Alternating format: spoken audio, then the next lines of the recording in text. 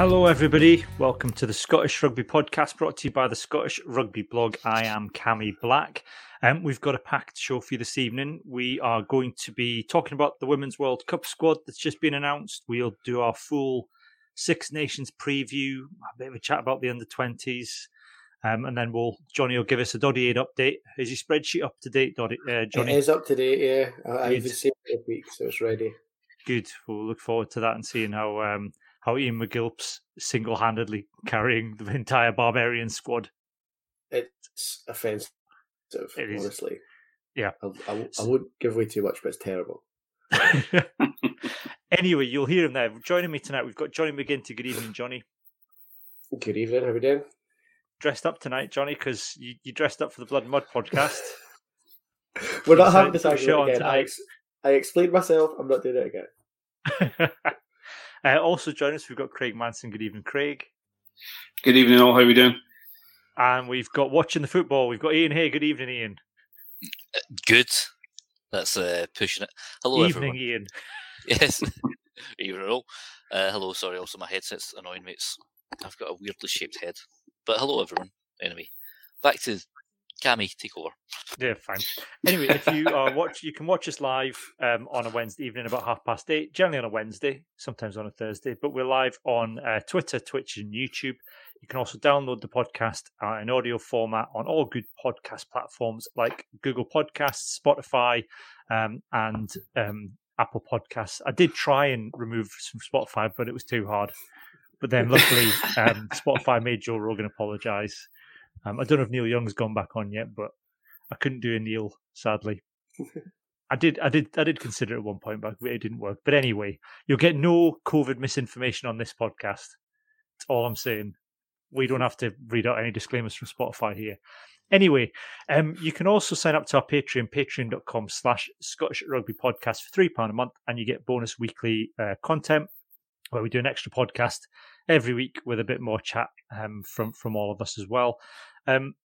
Anyway, this week's podcast, like I said, we're going to start. Brian Eason, Craig, has announced his squad for the World Cup qualifier in Dubai, which is still either against, Colombia or Kazakhstan? Is it still Colombia and Kazakhstan? Yes, yeah, it is.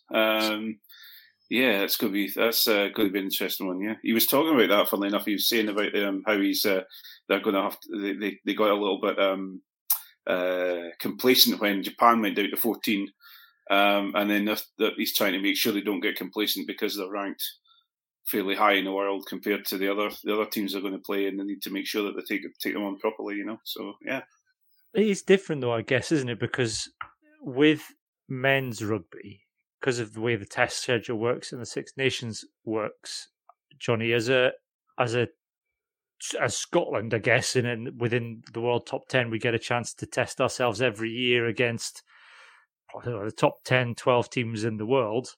So you get a really good idea of where you stand and where you fit with and all that. But it must be really hard for the women's team because, yeah, they play the Six Nations and they're probably there or thereabouts with Wales, Ireland and Italy. But outside of that, all of the teams kind of in the top 20, I guess, it's probably hard to kind of judge because they don't play tests in the same way.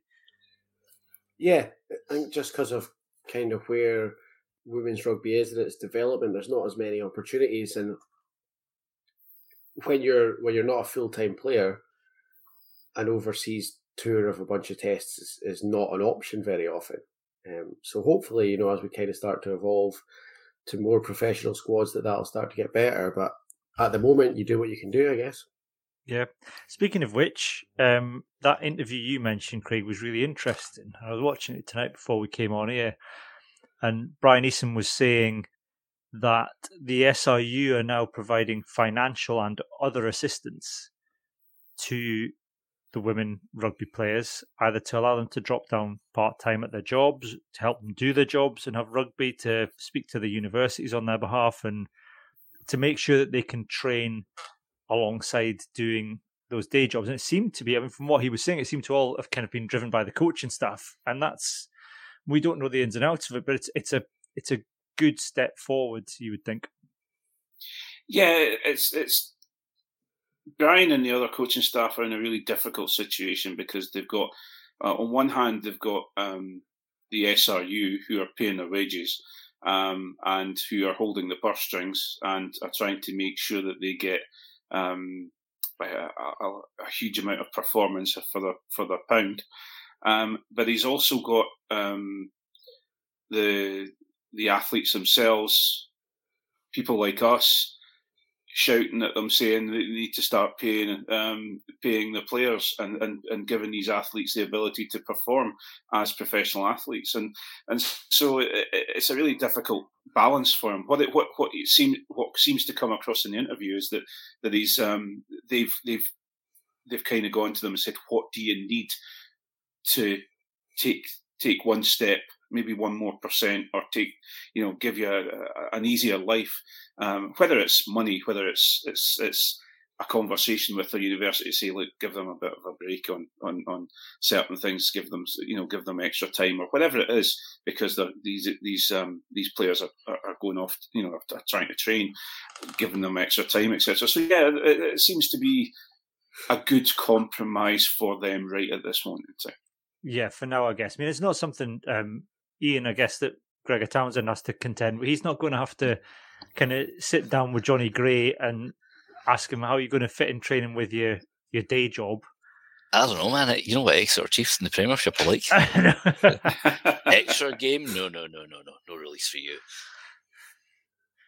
I'm sorry, I think it should be put a content warning on just because I'm smoking. Sorry, it's fine. No, it's fine. I think you're all right. It's a cigarette, Ian. Yeah. We're fine. I don't know, Spotify aren't going to cancel us for that. Oh, yeah, well, Joe Rogan and Elon Musk smoked a joint on their thing. They did, that's very true. But they've got millions and millions of listeners as well. So yeah, but, bringing millions of pounds of revenue for their hosts. Yeah, who are scumbags. Very true. Joe Rogan's not funny.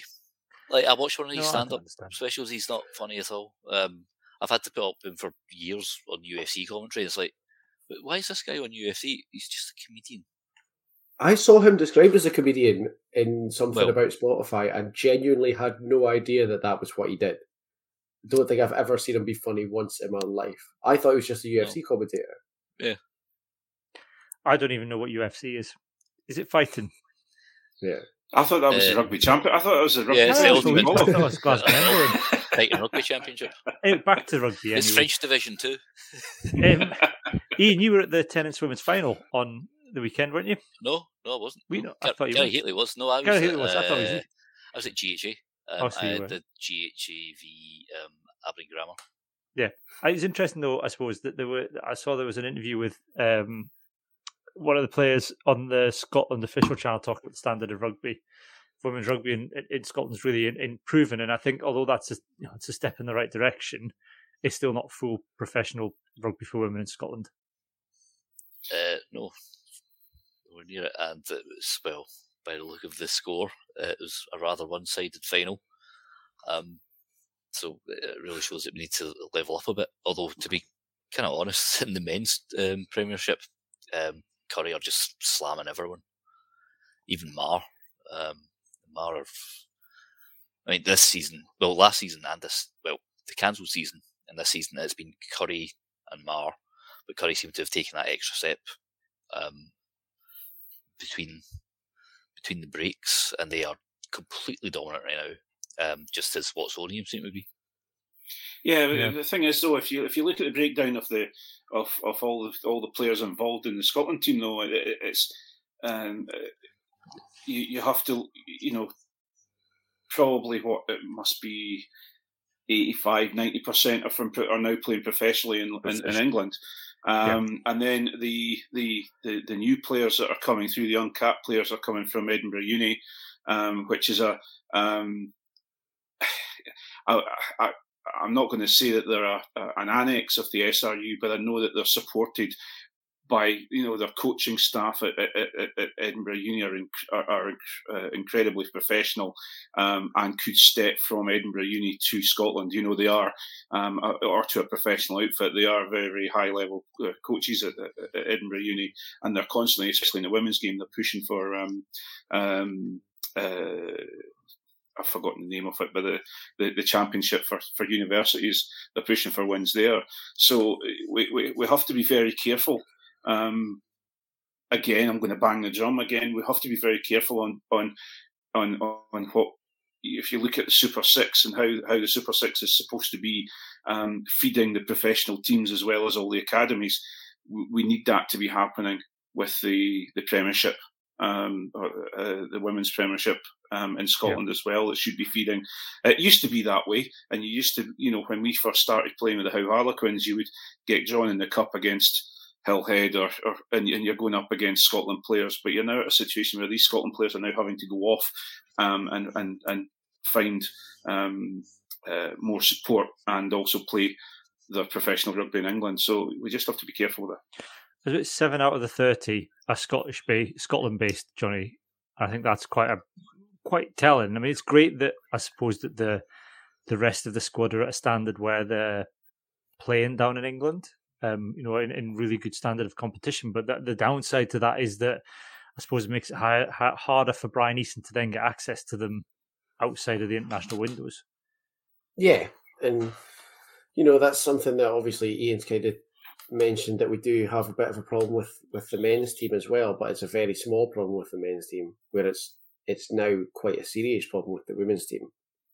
If you're only getting 20%-ish of your squad wherever you need them, you can't really build on very much from that, especially when sort of by the very nature of it, your core players and the ones who you're looking to be in the leadership positions and things are the ones who are professional and who are away with outfits in England and France. It makes it really, really difficult with that sort of limited exposure to your players. Yeah.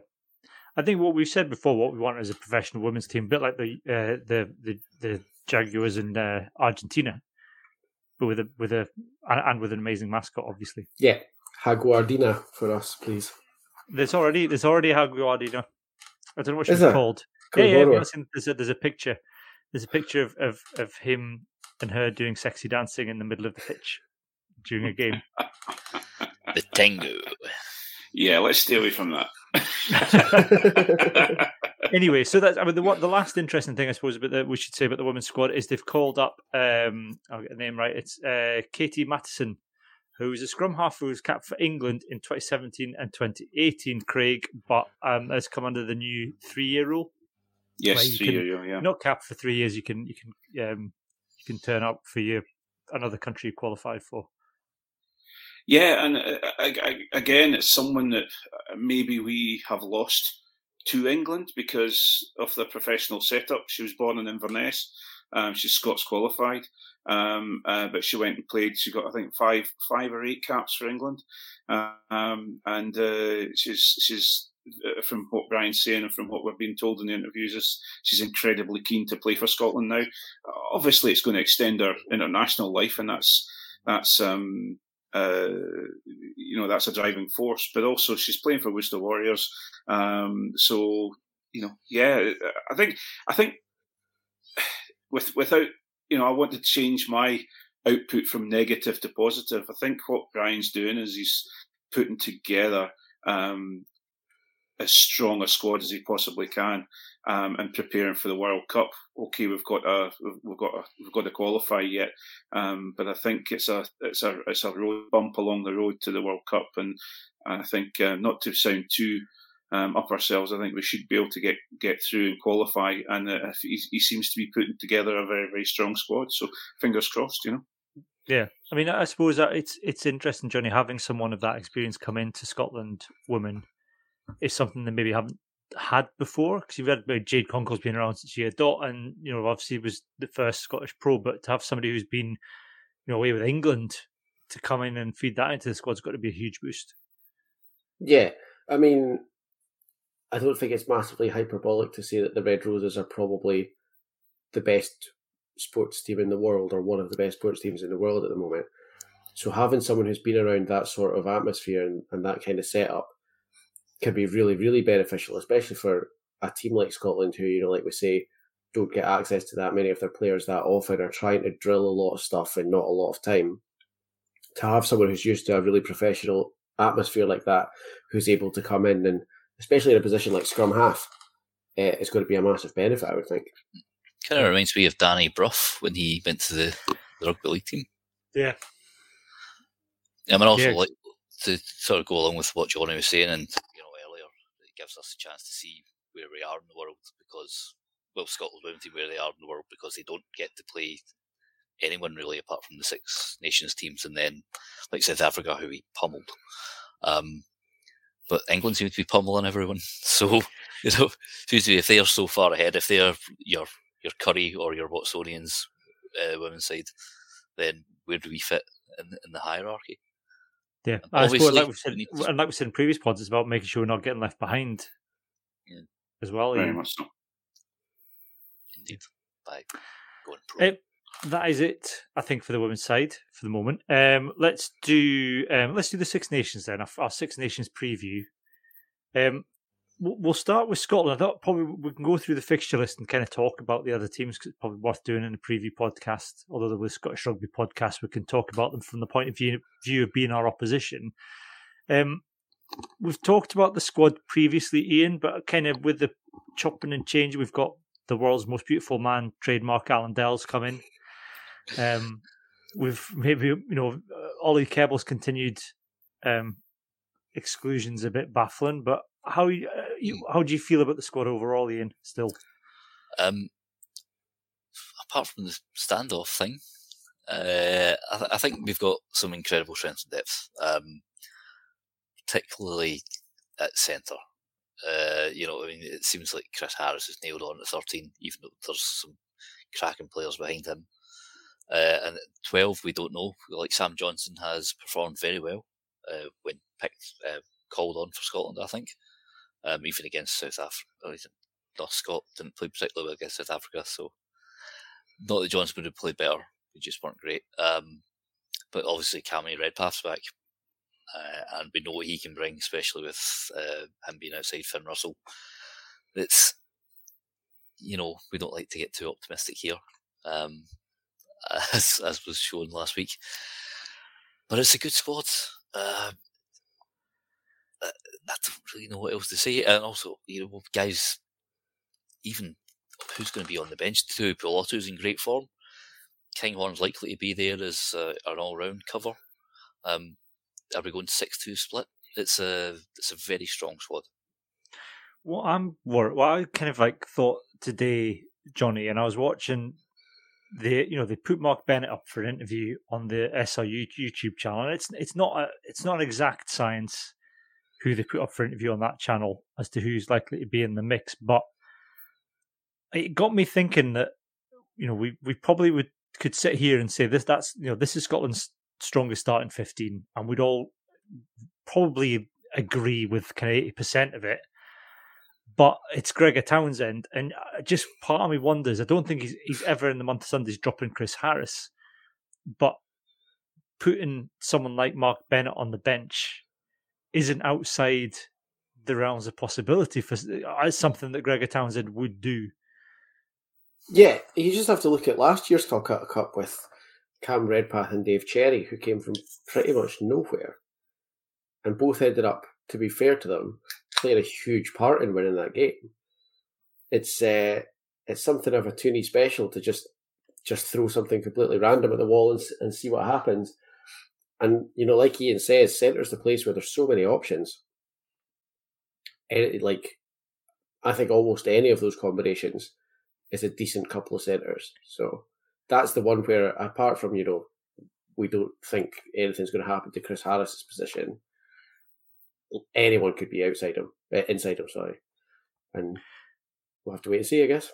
I suppose it's probably easier to talk, Craig, about who's nailed on for Scotland. Ali Price, Finn Russell, Chris Harris, Hogg, Duhan, Jamie Ritchie. Yeah. I think Jamie Ritchie. I think Scott Cummings. I think Zander will start. But then you've got the juxtaposition of Rory Sutherland and The Greatest Showman. You've got George Turner, I think, is pretty much nailed on. Although you've got, McInally seems to be all smiles at training. So you just don't know. And also the big thing for me is whether it's a 6-2 split or a 5-3 split. Because if it's a 5-3, then if you're talking about Mark Bennett, he could be in the mix to cover the centres, and then you've got Blair Kinghorn who covers everywhere else, and you'll have Ben Velikot as well. So there's and Bennett covers the wings as well, though. So yeah. But isn't it interesting that of all the nailed on starters, none of us said Hamish Watson just because of how good Rory Darge has been? Mm-hmm. Yeah, I think it's a mixture of Rory Darge is doing incredibly well, and Hamish Watson just hasn't clicked since he's come back from the Lions. Although he had a great game against Brive, but as John Anderson, seems he's not here, I may as well say, well, or as Johnny said on the last pod when I wasn't here, apparently it was Brive's fourth team or a part-time side or something like that. So bunch of plumbers. Aye, exactly. A bunch of fish hooking, eye gouging plumbers that came up. But no, I think it'll be interesting. To see. Hamish Watson's an interesting one though, because I would be surprised if he doesn't start, because it's the one player I think with enough credit in the bank to start, and you could throw him in and it's a test match, and I don't think he put a foot wrong. I don't think he's playing so badly that but it's Gregor Townsend we're talking about, so he might do, but I don't think Watson's playing so badly that he would get dropped. On the flip side, imagine what he'd be like after sitting on the bench for 50 minutes watching. I can imagine him coming on like the Tasmanian Devil. It's in the title sequence. Yeah, but you have that the other way around. If I was coaching, the coach or making the decision, I would start Hamish Watson and then have Rory Darge as a break glass for emergency, because you want to bring him on, and he's got this Tasmanian Devil of a 7 come on and absolutely rip it up. So again, it's the same thing as you're saying. You've got the ability to bring him on and absolutely rip it up in the second half if you need to. What was the Tony Tombola? I mean, Christie, I think, usually plays 6, doesn't he? But could we see Christie at 7? I think he'll probably be on the bench not against as a England cover option, if anywhere. Yeah. It's that thing. I think Rory Darge Rory Darge and Hamish Watson. You can't, if you're going for a 5-3 split, you're not going to get either of those on the bench. Not specialists. No. 7. But I think if you get the 6-2 split, then that's where you can afford to have one of them on the bench, because you can shift. You can have somebody on the park that can be shifted around. But you could always have one of them on the bench if on a 5-3, if the other loose forward on the bench was Sam Skinner. Well, that's true, and also given that Watson ended up playing number 8 against France, and I think I'm right in thinking he has played 8 in the past occasionally. I think when needed for Edinburgh as well, Craig. Yeah, and so is Jamie Ritchie. I've seen him play as well, so there is ability there. So we're talking about this. I remember talking about the Scotland squad. It was either the autumn or the last Six Nations, and it just came out and it was totally and utterly the wrong way around. So you just don't know, do you? I think that's a good thing. We've not had this in the past. I think any opposition that are going to come up against Scotland in the past would know our starting 15 and be able to kind of spend weeks preparing on how they were going to pick apart our starting 15. But now, if you're Eddie Jones and his coaching staff thinking, well, who's he going to pick this week? They'll be sat here like us. They won't have a bloody clue who he's going to pick. Yeah. Actually, who's scrum half replacement? Ben Velikot. Well, there you go. Ben Velikot. Scott Steele jumped ahead of the pecking order last season. Will White be the same? Ben White, yeah. But then you don't know what he's been doing at training. You just don't know how they've been going. I actually was, funnily enough, and you're going to laugh about this because it's typical me and my cult thinking. But I actually was having a wee giggle to myself, thinking to myself, wouldn't it be really good to see Blair Kinghorn be named as a starter? Now, okay, fair enough. Finn, but Eddie again. It's this thing of Eddie Jones knows what he's getting with Finn Russell. Does he know what he's Nobody getting? knows Nobody knows what they're getting with Finn Russell. Finn Russell doesn't know what he's getting with Finn Russell, Craig. That's true. That's very true. But I know. I take it, but it's not. Again, we sit here and think that's not outside what something the realms of tunability. The realms of tuning possibilities. That is exactly the sort of thing that Gregor Townsend would do and stick Finn Russell on for the last. I think if he was doing that, you'd get 50 minutes out of Kinghorn and bring Finn on. Yeah, half an hour at least. Yeah. I was going to say, depending on how his performance is, if it may just be 20 minutes. But yeah, I mean, we'll talk. We'll talk about the England game in a bit more detail on Friday. We'll do our only Finn's preview podcast that we always do when his internationals on, where we'll stream it for the patrons and we'll put it out on audio format for everybody. Because we're recording this on Wednesday. By the time everybody listens to this tomorrow, the team will be out, so it'll be pretty much redundant anyway. But in terms, it is probably in the strongest squad Scotland have had in the professional era. Oh, certainly think so. Especially there's so many. I mean, when we couldn't score a try for 10 years, maybe. The sort of early 2000s. You now look at the threats we've got on in the back three. Obviously, Doohan, the record breaker last year, and top try scorer. Stuart Hogg's a threat. Darcy Graham, he can score. Tay Piloto's in great form. Kyle Staines been scoring a lot. Rufus McLean is a rocket.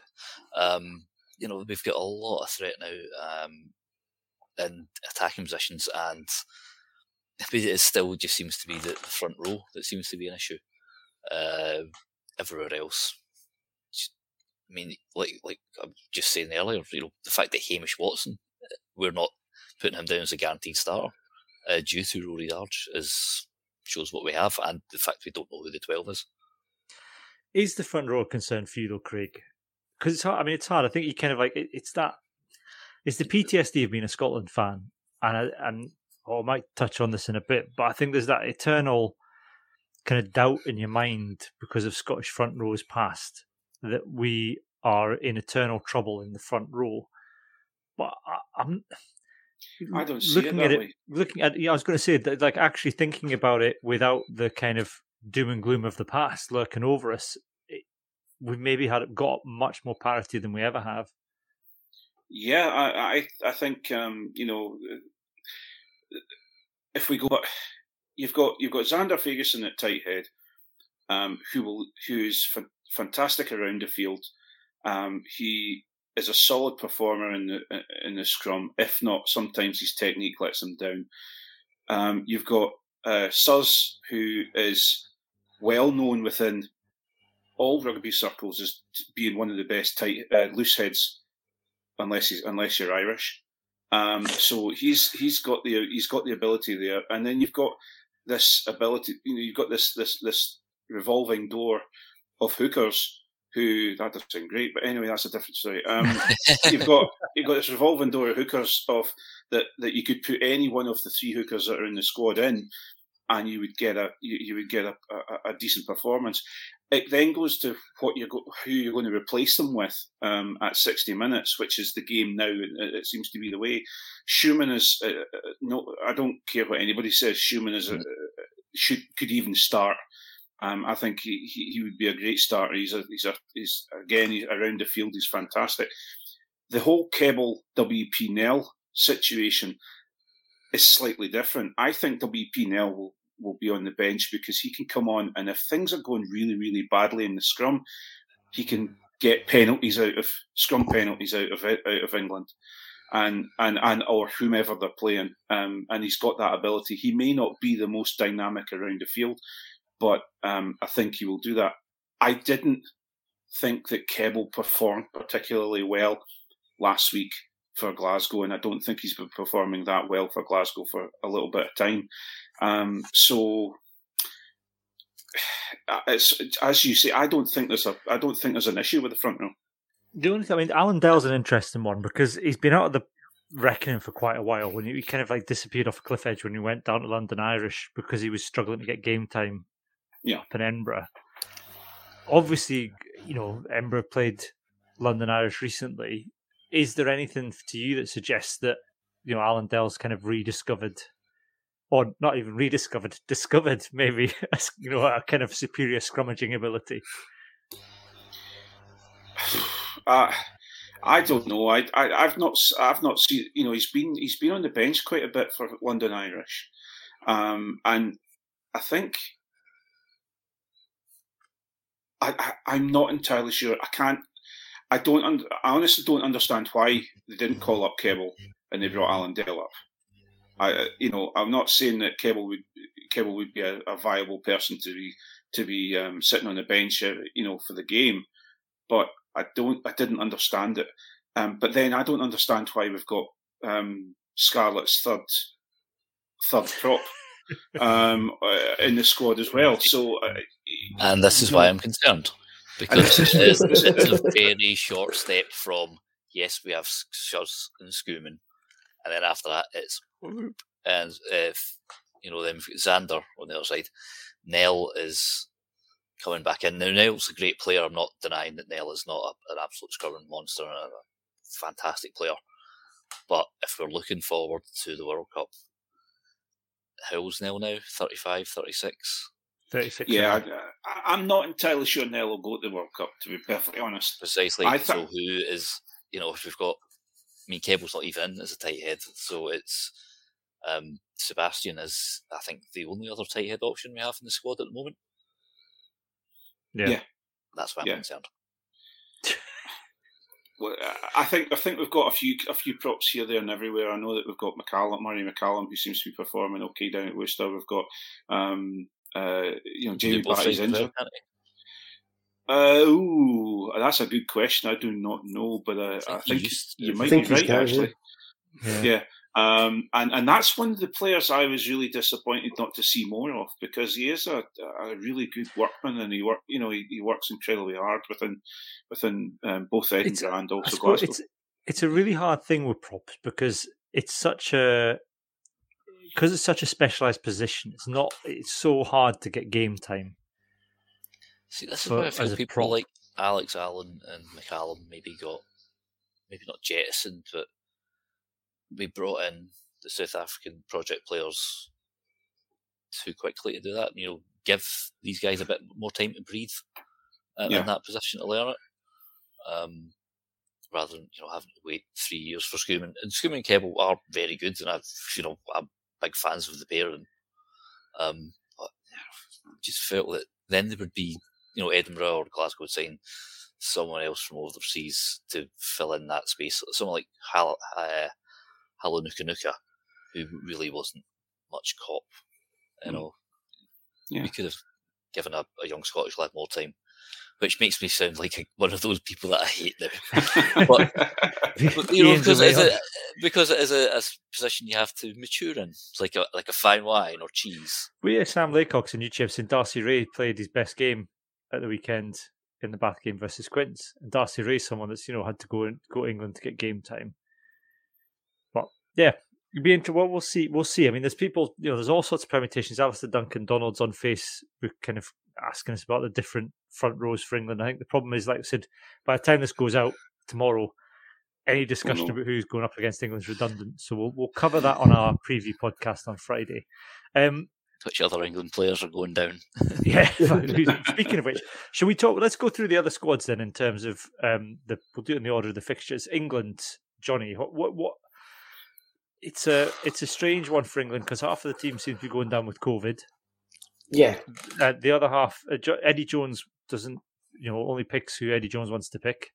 Doesn't pick based on form or any other kind of thing other than players whose names he seems to know. So it's kind of hard to know what happened. Yeah, it's a weird mix because some fairly interesting uncapped players in there. Unfortunately, the one who I really wanted to see, and preferably not this weekend, but next weekend, is Alfie Barberi from Wasps. But he's on the COVID. Well, he's on their unselectable because of injury, and I think it's because of COVID. So we'll not be seeing him this weekend, which is good because he's terrifying. But I think he'll be interested to see through this tournament. If they don't have Joe Marchant back, that's a problem for them because I think if they're going to start Marcus Smith, they probably need Joe Marchant. It's a tough one, England, because there's a lot of unknowns in there, made all the more unknown by we don't know who's actually going to be available.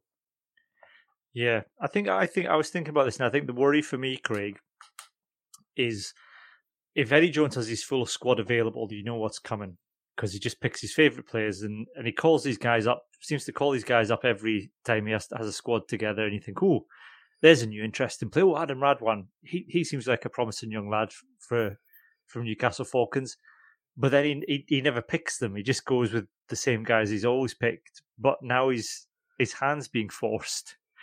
I don't know, part of me worries that actually you're going to, some of the players that maybe have been overlooked in the past that really shouldn't have been overlooked are going to be given a chance. That is my absolute concern. I think what someone said in the comments, all the optimism for us is worrying now, and we're worried about actually getting rinsed. And if you look at where we are with some of the players, like Marler's coming back to the squad, so he's going to be available for selection for the weekend. You've got Dombrandt at 8. There's a good chance that he could start at 8. You'll have Ben Youngs will be a calming factor at 9. He'll be dragging his carcass out of his coffin and going on the field.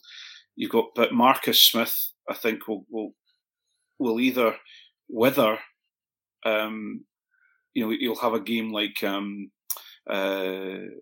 Finn can have, where he's quite quiet because of the pressure, or you'll absolutely perform.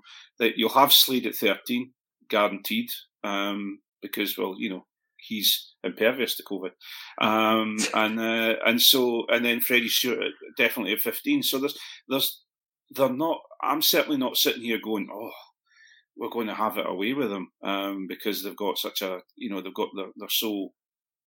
they're hit with so many injuries and COVID problems. I think we're actually could be lulled into a false sense of security. Yeah. What's your take on England for the tournament as a whole, Ian? Is it kind of, have they got too many kind of injuries and swapping players out to kind of go up a challenge, or? Well, they have strength and depth, and they have a plan. They've got a tactical mastermind at the helm, as I'm sure he'd say about himself. Right. Yeah, mate.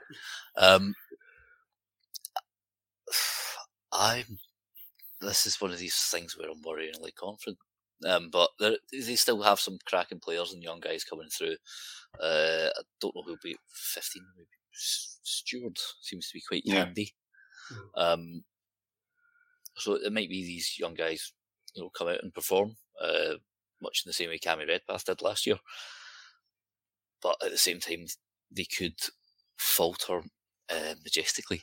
I'm actually trying to look up the weather, because it looked horrendous. Absolutely horrendous. Miserable. Yeah, miserable. But the weather can change, butterfly in the Amazon and all that. I think for me, if England, if Eddie Jones is willing to go genuinely pick some of the players he selected in the wider squad and put together England's best kind of 15, not just on who's played for England in the past, which always seems to be based on who English people down the pub would pick in their starting 15 rather than any kind of coaching insight. I would worry kind of in terms of England. I think England could have a very good tournament. I think if Eddie Jones reverts to type and just selects, Courtney Laws becomes available again, or Courtney's back in to lean against a few rucks and be offside quite a lot. It's that kind of thing. Then I think they'll revert to type. I think everyone knows what's coming, and every team will be able to see them off quite easily. I think the worrying is because we are getting them, Johnny, at a point where they're being forced to play players that I don't think Eddie Jones would otherwise even dream of picking in his starting matchday squad. Yeah, and I think what worries me about that is that it puts them in quite a similar position to the one that we were in last year, where, like we've already said a few times about Cammy Redpath coming into the team. We had Dave Cherry coming off the bench, and it was all a bit sort of, some positions were a little bit experimental, and the guys who maybe weren't the core of our squad at the time were quite hyped up for it. really wanted to win, had a couple of things they wanted to put right with England, and England are now basically in that exact position for this weekend. Worries me a little bit. Yeah. What have you got? A quick go on then. Craig, final position for England at the end of the tournament? Oh, that's a great question, because they could win it, but they have a very good chance of being fifth. And I think the problem you have, and as we're going to go through the other squads, if you look at the other squads, it could be who puts the right amount of points across Italy. And it depends who you're going to sit in the table, because I think it's going to be that close. Sorry, that's a really on the fence answer. No, that's fine, Johnny. No, I'm exactly the same. I honestly think that everything from second to fifth, which I think is probably going to be us, France, England, and Wales, could be the same amount of tournament points, and it could be decided by how many points you beat Italy by. So any of us could be second, or any of us could be fifth, depending on how well we beat Italy. Where do I think England will finish? Fifth. Good. Yep. On the nose. Fine. We've got Wales next. Yeah, we've got Wales next after England. Ian, I think last year we probably sat here and said Wales are in a transition period, and this is probably the time where we'll be able to take them, and there's no way that Wales are winning the tournament. And lo and behold, Wales in a transition year won the tournament. It feels like they're in a transition again. Yes. I don't know whether or not to say what that means now. They seem to always be transitioning, but they do have quite a lengthy injury list. But the one who seem to overperform, even though we should have been sent off last year before Xander. I don't know. I'm going with fourth for them. Fourth Wales. Yeah, I think losing Alan Wynne. I can't remember who exactly is all on their injury list, but it's lengthy. I know George North, as per usual, is out. But they seem out again. Out. They do have quite a lot of decent. Tane Basham looks like a decent player. Is Liam Botham, is he fit? Yeah. Yeah, because he plays for So is Jenkins as well. He was stood with a Papa John's pizza the other day. Ken Owens is out. That's where we talk about the drop-off that we've got maybe at tight head. I think the drop-off at hooker in Wales is fairly significant after Ken. So that'll be interesting. I should probably look up their squad, shouldn't I? Yeah, but it's another one, Johnny, isn't it? Where I think Wales, every time you think Wales are beaten and the squad are down to like the bare bones of a squad, there's the kind of the very average players from the Welsh pro teams then somehow step up and are able to play exceptionally well and somehow scrape these wins that other teams wouldn't in similar circumstances. I don't know if the luck's going to run out. Maybe the luck will run out this year in that regard. Maybe. I think the problem is that they've been for so long in the position where it's your luck could go either way, that at some point you kind of have to acknowledge that they're a team that can get themselves into a game no matter what. You can't just kind of look at them, even with their injuries, as a walkover team, because they've still got a lot of talent. And if you're in a position that one incident can decide whether you win or lose the game, that means you're good enough to be in that position in every single game. Well, Williams is fit. I thought he was injured. Yeah, no, he's. I mean, yeah, they've still got Williams. They've still got Lewis Samet as well. They've still got Dan Biggar. Yeah. Even with the injury list, it's not like you look at it and think, "Oh, we'll walk past them." It could be a situation though that it's slightly dam breaking. Though I think it could be that they go over to Dublin and get absolutely slammed, and then to go with their documentary. But I think there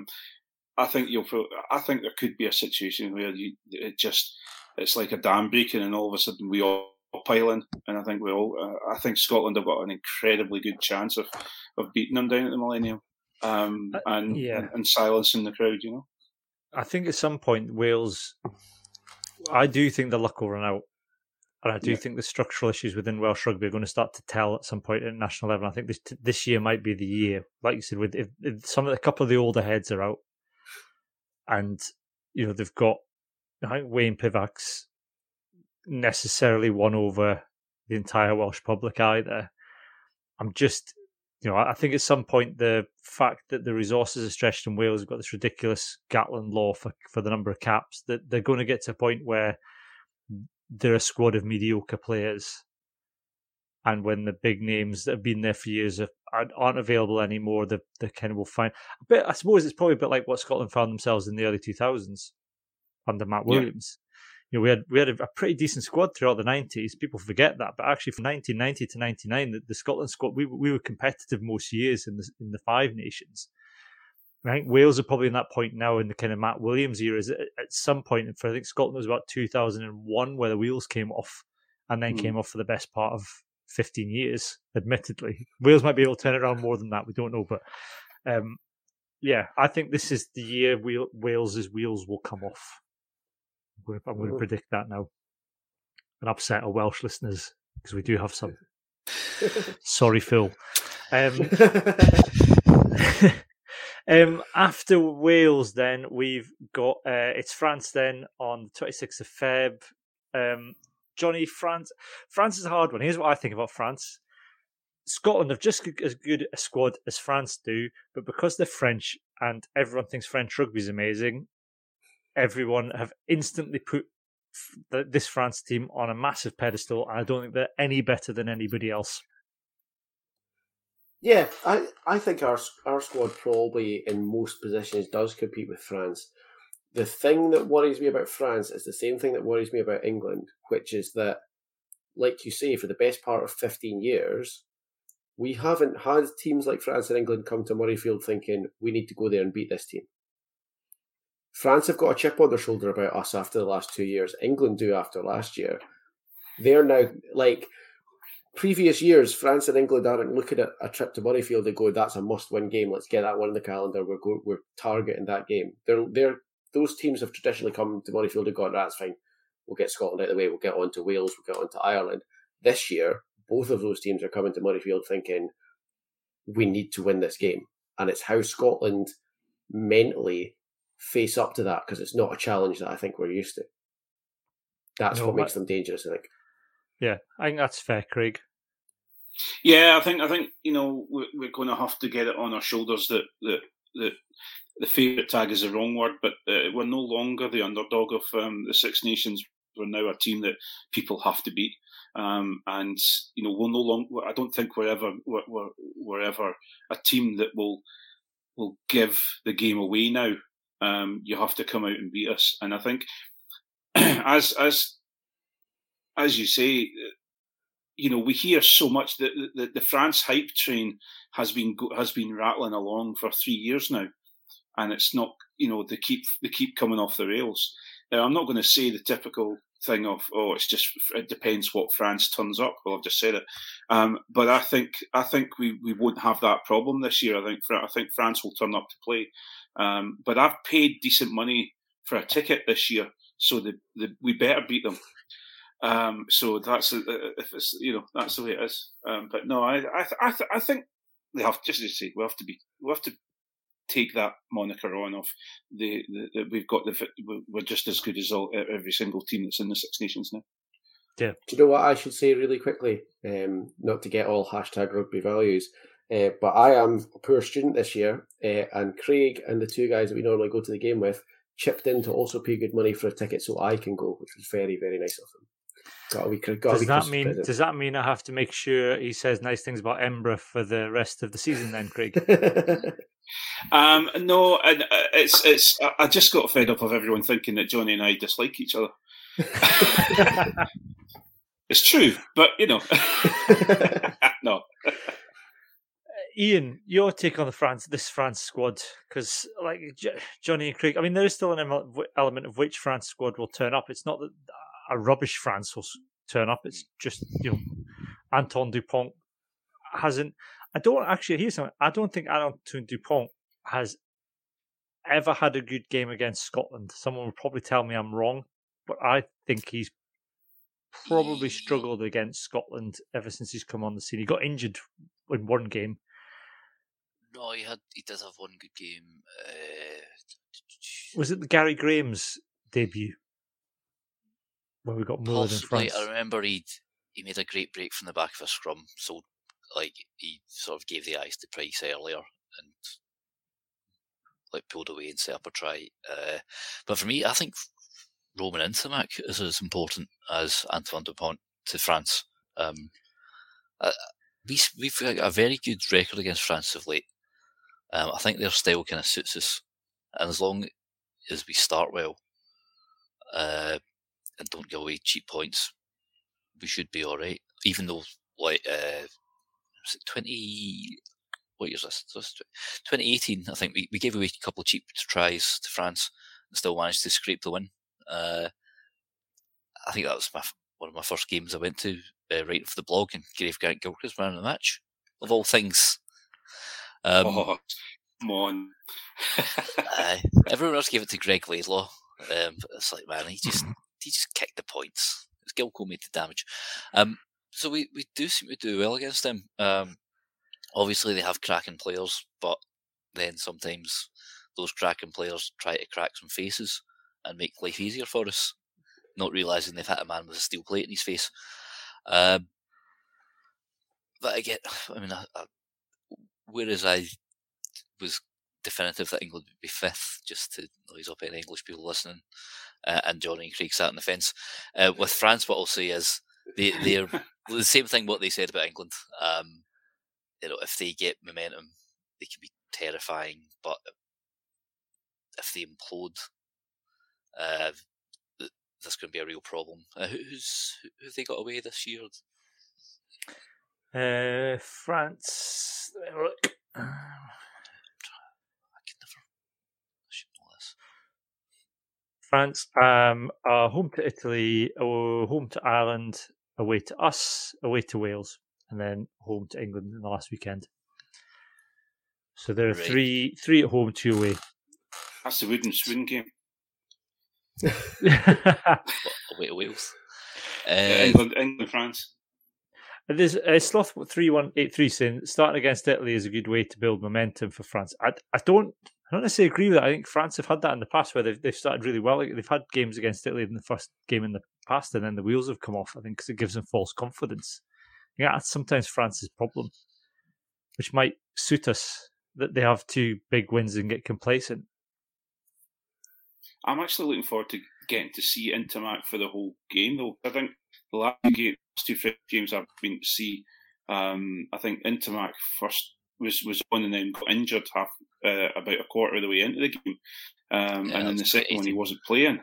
Yeah, so it'll be. Yeah, I'm looking forward to actually getting to see him play.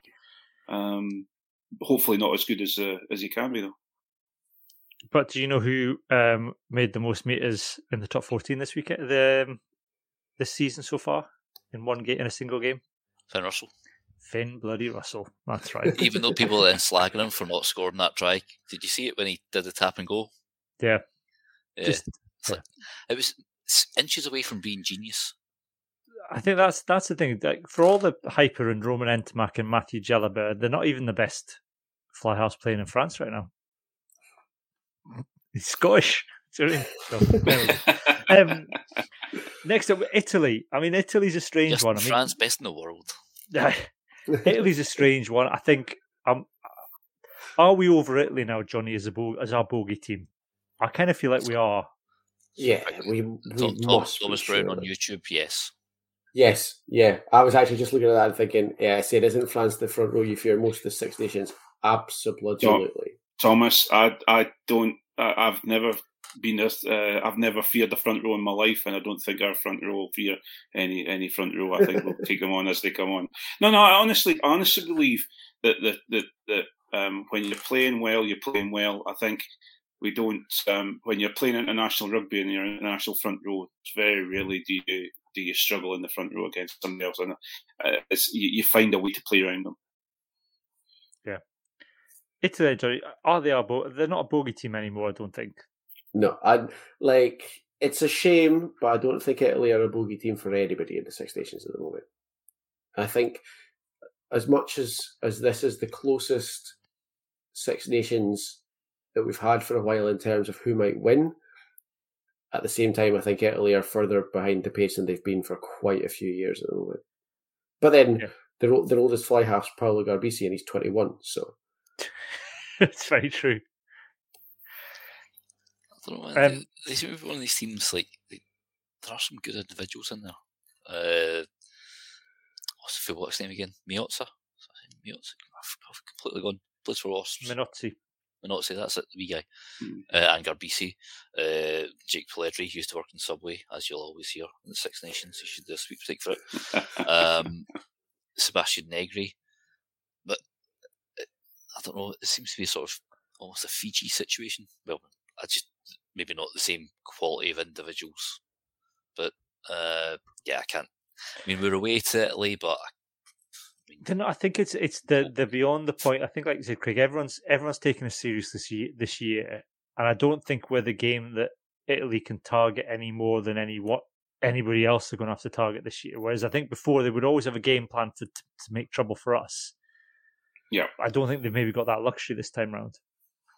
No, and I think also it's a double-edged sword because I think they've regained their physicality. They're quite their forwards. The forward pack are quite a difficult forward pack to play against. They do have the odd slip up here and there, but if you look at what Benetton can do, Benetton can fail some of the biggest teams around if they're on their game for 20 minutes, 30 minutes. Well, there is Scottish ones as well, yeah, absolutely. But you know what I mean? They just don't have the backup. They don't have the rugby,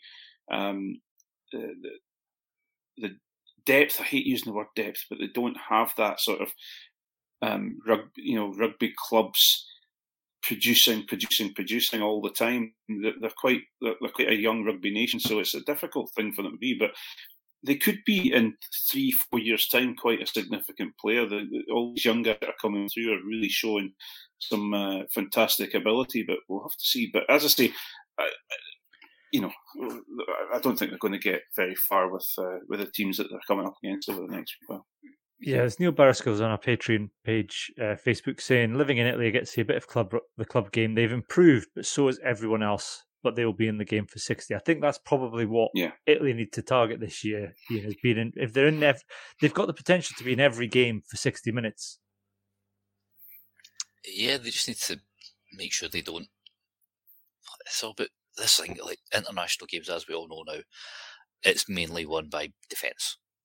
If you can hold the team out, if Italy can hold the team out for 60 minutes, then you've got someone like Monte Ione, who's a great strike runner, a great counter attacker. They can score points, but they just need to defend better. Because I think last year they shipped the most points. Their defence last year was atrocious. Yeah, they just. Do you know what it was last year? It was like Cardiff when they came to play Edinburgh. They just looked like they couldn't be arsed. There was dog legs everywhere. There was like people jogging back in defence. It was terrible, and it was like that for the whole loose arms getting swung out, just like he's away. Yeah. Ireland then for the last. Now that game, we should say, the last game of the weekend. That's going to be our big live podcast at the Biscuit Factory in Edinburgh. That's the 19th of. All right, the 19th of March. I should know that's my mum's birthday. So we'll be doing the live podcast from the Biscuit Factory in Leith. Details for tickets are on the website. We're going to have the organisers on the podcast next week, kind of giving us a few details of exactly what's going on. Should be hoping for some former pros along. There'll be us live on the stage. Got WP Nell's catering company along for some biltong and dried South African meat, if that's your thing. But no. Well, maybe next time. I was going to ask him for hair care tips.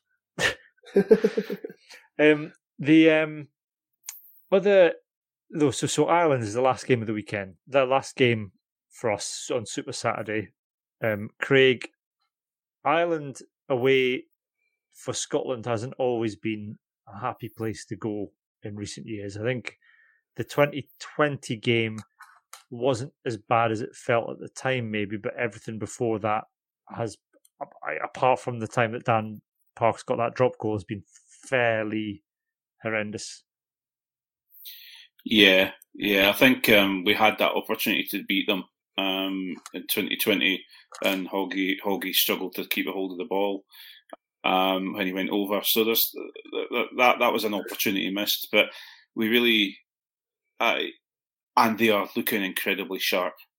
They played. I'm trying to think what it wasn't the All Blacks I was watching them play against, but it was one of the other teams in the Autumn Nations game, the Autumn Nationals, I should say, and it was just they looked the speed of ball from the ruck was quite something else.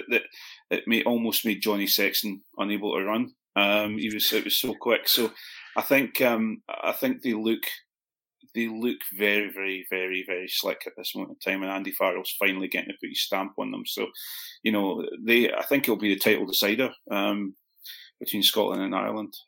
Johnny McGinty's already got into trouble for saying that, but so we'll wait and see. But I think if I honestly think that Ireland have got a very, very good chance of winning the championship this year. So we'll have to see how it goes, but yeah.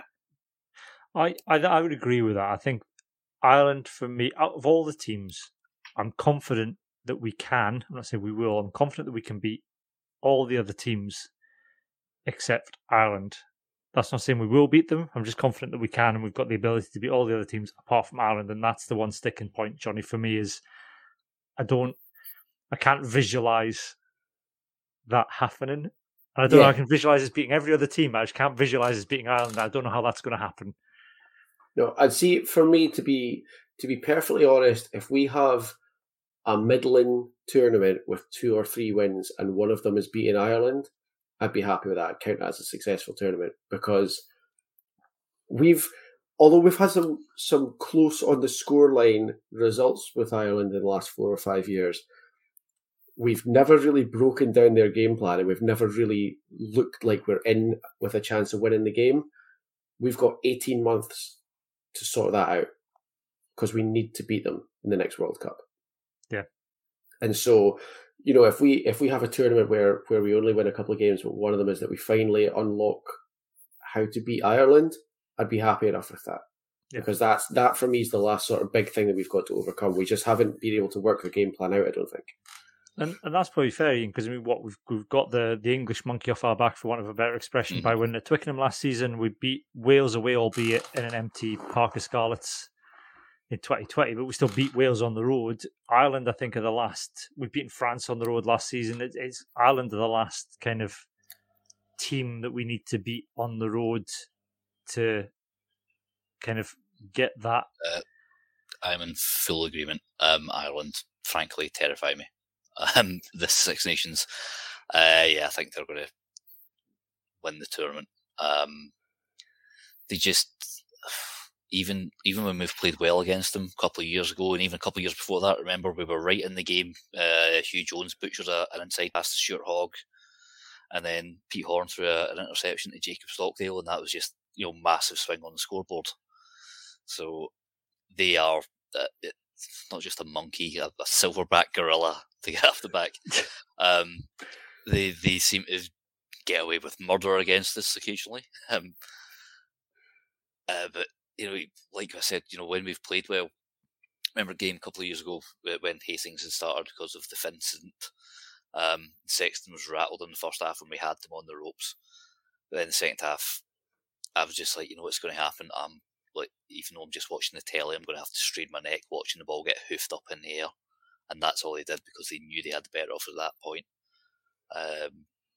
And they do seem to know how to beat us. And it's time we damn well change that. But like I said, as we've joked, or have we, could be a Grand Slam decider. And pumped up Ireland, I'd be really worried about that. I think they will win it, even if Sexton goes down. Obviously he's highly, highly unlikely to play every game. but the rest of his team can dig him out a hole. I mean, how many Leinster players are in that extended squad? Like all of them? The entire school that they have, they get the farm and that. If we're going to talk about Scotland's mindset, sorry, Greg. No, carry on, mate, on you. If we're going to talk about Scotland's mindset and how it's improving, and it is improving, if somehow the stars align and we're going to Dublin St Patrick's Day weekend, winner takes the tournament against Ireland, you will not get a bigger test than that of how Scotland are mentally prepared now for these big games. Yeah. I want to kind of finish now with, we talked, like, I think we've all agreed that Scotland will finish somewhere between second and fifth. But Craig, what for you, Craig, and I'll ask the others as well, what we get to the end and we sit down at the end of it, what would be the sign of a good tournament for Scotland for you when we're reviewing, looking back at this? I think we need to, for me, we second or bust. I think if we win it, it'll be fabulous. But I think we should be aiming for a second, second in the tournament. I think we need to realise our potential. Everyone keeps talking about Scotland's depth and how we've got some phenomenal players now. We've got this and we've got that and we've got the other. It's now time for Scotland to step up and show us that they are the team that we believe in, that we believe they are. We can't afford to go into this weekend and fold to England. We can't afford to let Wales get, whether it's a lucky win or grind us down and beat us. We can't afford to let France. We can't afford to expect France to make a last minute mess up and give us the game. We have to perform. So as far as I'm concerned, this year we have to perform, and we have to release the potential or realise the potential that everybody is talking about. Yeah, Johnny. For me, I've said it before. It's beating Ireland. I would take that as more important than results in this tournament, just because of what we've got coming up in the next 18 months. We've got another Six Nations. We've got 3 home games. We've got Ireland in the pool stages of a World Cup, and that's the last big thing I think that Scotland need to crack. We've cracked the winning tight games that we previously have been losing. We've cracked the away win at Twickenham. We seem to have France's number somehow for the last few years. Ireland, for all that they're a really great team, they've got what a lot of the time has looked like quite a beatable game plan for anyone but us or the All Blacks. There just seems to be something about Ireland's game that most people seem to go in and have an open game where anything could happen, and us, and for some reason New Zealand, just haven't been able to hang with it. Well, that's it, yeah, and that's what we need to do. We need to figure that out. We need to break that, and if we could do that this year, then we're set up for an even better year next year, I think. Yeah, Ian. Even though I've just talked up like France about our chance against France, I think it'll be Ireland, France, then us, then Wales, then England, then Italy. Yeah. Will we beat Wales? Yes, we'll beat Wales, but somehow, all on points difference, France will finish above us. Ireland will win the Grand Slam, I reckon. Okay. I'm going to say, I think the big thing for us this year, we need to beat Wales away at the Principality, because for all we want at the Parc y Scarlets, it's always going to have an asterisk next to it for me. I think Scotland need to win in that atmosphere, in that stadium. And I agree with Craig. I think second or bust. I think Scotland at some point, I think Scotland fans' expectations of Scotland needs to realign, and the expectation now should be that we are competitive in a tournament, and second is a realistic goal for Scotland this year. I think third, fourth, fifth is absolutely fine in the grand scheme of everybody else is just as good as us. But I think if they're targeting something, I think it has to be second. I mean, the players obviously targeting winning the thing, which is absolutely fine. But I think I agree with Craig. I think second or bust. I think you also have to look at the fact that if Johnny's saying, well, beating Ireland this year, if we can beat Ireland, we should be happy. I'm paraphrasing you, Johnny, here, but as far as I'm concerned, if we're beating Ireland in Dublin, we should be winning it. Yeah. Because Ireland are the team. I honestly do believe. People are saying that France are the team. I don't think so. I think Ireland are the team to beat this year. Yeah. Okay. Well, look, that's our round at the Six Nations. We should quickly say we've run slightly out of time. I was going to touch on the under-20s Six Nations team that's been announced. There's a Berwick and a Howe player on the bench, Johnny. We go. There is, yeah. So we've got Callum Norrie, who played with us and then went away to Strathallan. I can never remember from that, Strathallan.